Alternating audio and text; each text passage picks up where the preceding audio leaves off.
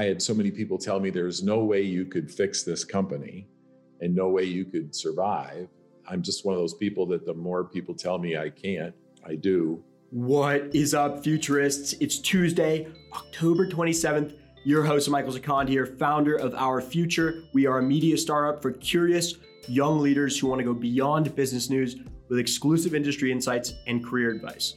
We just launched the referral program for the Our Future newsletter. If you refer just 2 emails to our newsletter, if you get 2 people to sign up, you're getting an invite to our VIP speaker series where you will get to meet with some of the legendary guests we have featured on Our Future, the first being Chuck Muth, Chief Growth Officer of Beyond Meat. We're going to have a select group of listeners who refer our newsletter, come and hang out with Chuck and ask questions about the future of plant-based. So subscribe to our newsletter at ourfuturehq.com as always. And before we kick things off, just want to give a shout out to my dad, Shiv Sakand, for his 53rd birthday. If you want to hear from my dad, I featured him in episode 2 of this podcast way back in May to interview him about founding Draco Motors. It's an electric supercar company which has built the Draco GTE. Check it out on Instagram at Draco Motors. So happy birthday, Dad. I hope you're listening today because it is an absolute honor every time you listen. My next guest is David Brandon, who leads a career at the highest level of corporate America. I'm talking the upper echelon. I'm talking board member at 10 different companies. He is the former CEO of Velasas Communications, Domino's Pizza, and Toys R Us. He also served as my school's athletic director at the University of Michigan, Go Blue, from 2010 to 2014. Saying David is retired is honestly a massive understatement. He is currently the chairman of the board at Domino's Pizza and serves on the board of other companies like PetSmart, Herman Miller, Meijer, Burger King, and countless others. Just read off this guy's LinkedIn. It's a pretty legendary list. Without further ado, my interview with David Brandon. The way I start off all my interviews with founders, executives, CEOs, when you were 20, so you were back in Michigan like I am today, what did you see for yourself? What was the future in your eyes? Yes, when I was 20 years old at the University of Michigan, I was playing football. I was on a football scholarship. I was enrolled in the School of Education, and my passion was to become a teacher and a coach. And probably in a reverse order, I was really interested in being a coach. And in those days, in order to be a coach, you really needed to be a teacher. So those were my 2 passions, and that was what I had carved out for my life's plan. The biggest influences on me growing up in a small town in Michigan, being raised by 2 parents who never went to college. And I'm not sure anybody in our extended family had ever gone to college. My role models were my coaches in high school and teachers in high school. And so I just thought that was a very noble undertaking and what I wanted to do as a career. Another Michigan grad I interviewed, Kevin O'Connor, the founder of DoubleClick, the huge advertising giant. He said that his MBA came from being a wrestling coach and working with his team members, how to go after something, how to work together, how to win big, that mentality. So I definitely see the tie in there to business. And fast forward 1999, Thomas Monaghan, he is also a graduate of the University of Michigan, decided to sell Domino's to Bain Capital. And I believe he did it to start a university. So that goes back to the education stuff we were talking about earlier, how that is such an impactful place to look into. And you were tapped to be the CEO of Domino's Pizza, a global brand that commands such a iconic perch in the public consciousness. What was your energy going into that job? Well, I had been 20 years at Velasas, and I'd been the CEO for the last 11, and I was really ready for whatever was next. I actually got a call from Mitt Romney, who at the time was still a principal player at Bain Capital. And frankly, I met with the Bain Capital team and hit it off with them immediately. They wanted me to be the CEO of this enterprise. And I remember my first day was spent doing media interviews because this was a very high profile transaction for a lot of reasons. And the next day, kind of above the fold in the Wall Street Journal, the headline was Bain Capital chooses industry outsider. And the article went on to explain that I had no experience in the pizza category, no experience in quick service restaurants, no experience in a franchise operation, no global experience. And basically, the article kind of between the lines said that Bain Capital had lost their mind hiring a guy to come in and run this big investment. So I laminated that article and I put it on my desk. And for the first 2 years I was in that job, that was the first thing I saw every day when I went into my office. Being a former athlete and a very competitive guy and reading this clown talk about how unqualified I was for this job, that became a big motivating factor for me to make sure that I went in there with a lot of energy and with a lot of commitment. Domino's Pizza, you took it public 5 years after you took on the job in 1999, 2004, $14 a share. The company now commands nearly $400 a share, $14 to $400. The company has killed it during this global pandemic, providing food to millions of people. The digital innovations that you put in place were way ahead of their time in terms of ordering, and they live on. The DNA of those decisions you made lives on to today in the business, and you're still at the company as chairman of the board. What is the most unusual thing about the business of pizza that we just don't think about? And maybe it's something you learned right away when you came in as an outsider. I can't remember what our last publicly announced number was, but let's say we operate between 17,000 and 18,000 stores in 90 countries around the world. And we only own about 500 of those. The rest of them are all franchise. And what that means is that the business model is really driven by the entrepreneurial spirit of people who want to own and operate their own business. Now, only a certain number of people have what I call the inventor's gene, where they can kind of look into the sky and say, I'm going to invent something that doesn't exist. And I have great admiration for those people. But there's a lot of entrepreneurs who want to be their own boss. They want to be a self-starter. They really want to own and operate their own operation, but they have trouble inventing something that somebody hasn't thought of before. Well, that's when franchising really kicks in, because the invention has been made. It's called delivered pizza. The thrill of that business is working with hundreds, if not thousands, of entrepreneurs who are out there every day working extremely hard to, grow the brand, extend the brand, and win in a very competitive marketplace. There's one individual that was a franchisee that I inherited that started out as a driver in Ann Arbor. He was a pizza driver, fell in love with the business, moved his way up to be an assistant manager or manager. And by the time I got there, which was about 30 years later, he owned 165 stores down in the southeastern part of the country and making tens of millions of dollars a year. So I watched so many people kind of, live that story of driving pizzas, making pizzas in a store, becoming assistant manager, and then having this dream of owning their own store. And the next thing you know, they own a large company that's comprised of many, many Domino stores. That's an amazing environment to be in. One thing I want to get at is in a super funny and now notorious advertisement. This was after you unveiled subs as a product in Domino's lineup, and Subway got upset about claims you made about their Sandos. So you took the cease and desist letter they sent you and burned it in the oven.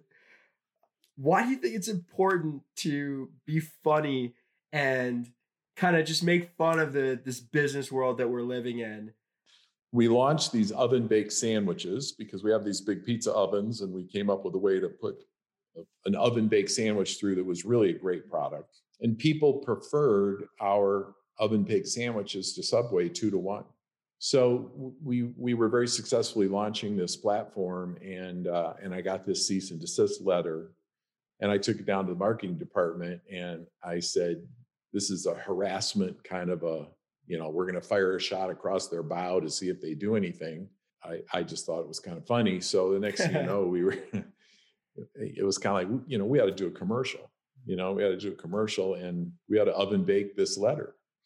So just joking about it kind of turned into why don't we do that? So next thing you know, we brought in a crew and I oven baked the letter, and that was filmed and put in the commercial. And, we put that thing online and got like 2 million hits. We've always tried to be a little bit edgy, a little bit different, do things that are a little bit unconventional because we think it fits with the category. And now it really fits with what our brand stands for. As a kid growing up, it was the most exciting possible thing to get in the car and go to Toys R Us with my parents. And I feel lucky to have had the opportunity to go do that. Not only another amazing global brand, you kind of felt the responsibility now of representing like Domino's, but what was the plan? What was the plan on your mind that you thought might be able to change what was going on? So I was at a stage in my career where I thought, you know what? I had so many people tell me there's no way you could fix this company and no way you could survive. I'm just one of those people that the more people tell me I can't, I do. And so I was on a steep learning curve because it was true. It was a very different business model than the franchise model at Domino's. We got off to a pretty good start in the first year. We actually, exceeded our target. We grew, a lot of hard work on the cost side, but we kind of got hit with a bit of a triple whammy because at that point, Walmart bought Jet.com and got very, very active in the online business and the toy business. A lot of people forget that even though our company was named Toys R Us and we had a lot of Toys R Us stores, we also, 40% of our business was a business called Babies R Us. And that juvenile category is one that Amazon and Walmart and Target took on as one of their pillars, and to a large degree became a bit of a loss leader category in terms of pricing and margin. So we were a standalone specialty company that was sitting there with $5 billion of debt, competing with the most well-financed, largest retailers in the world. So it got to the point where, we needed to restructure the company. We needed to get rid of some of the debt. We needed to get rid of some of the stores that we couldn't afford to operate.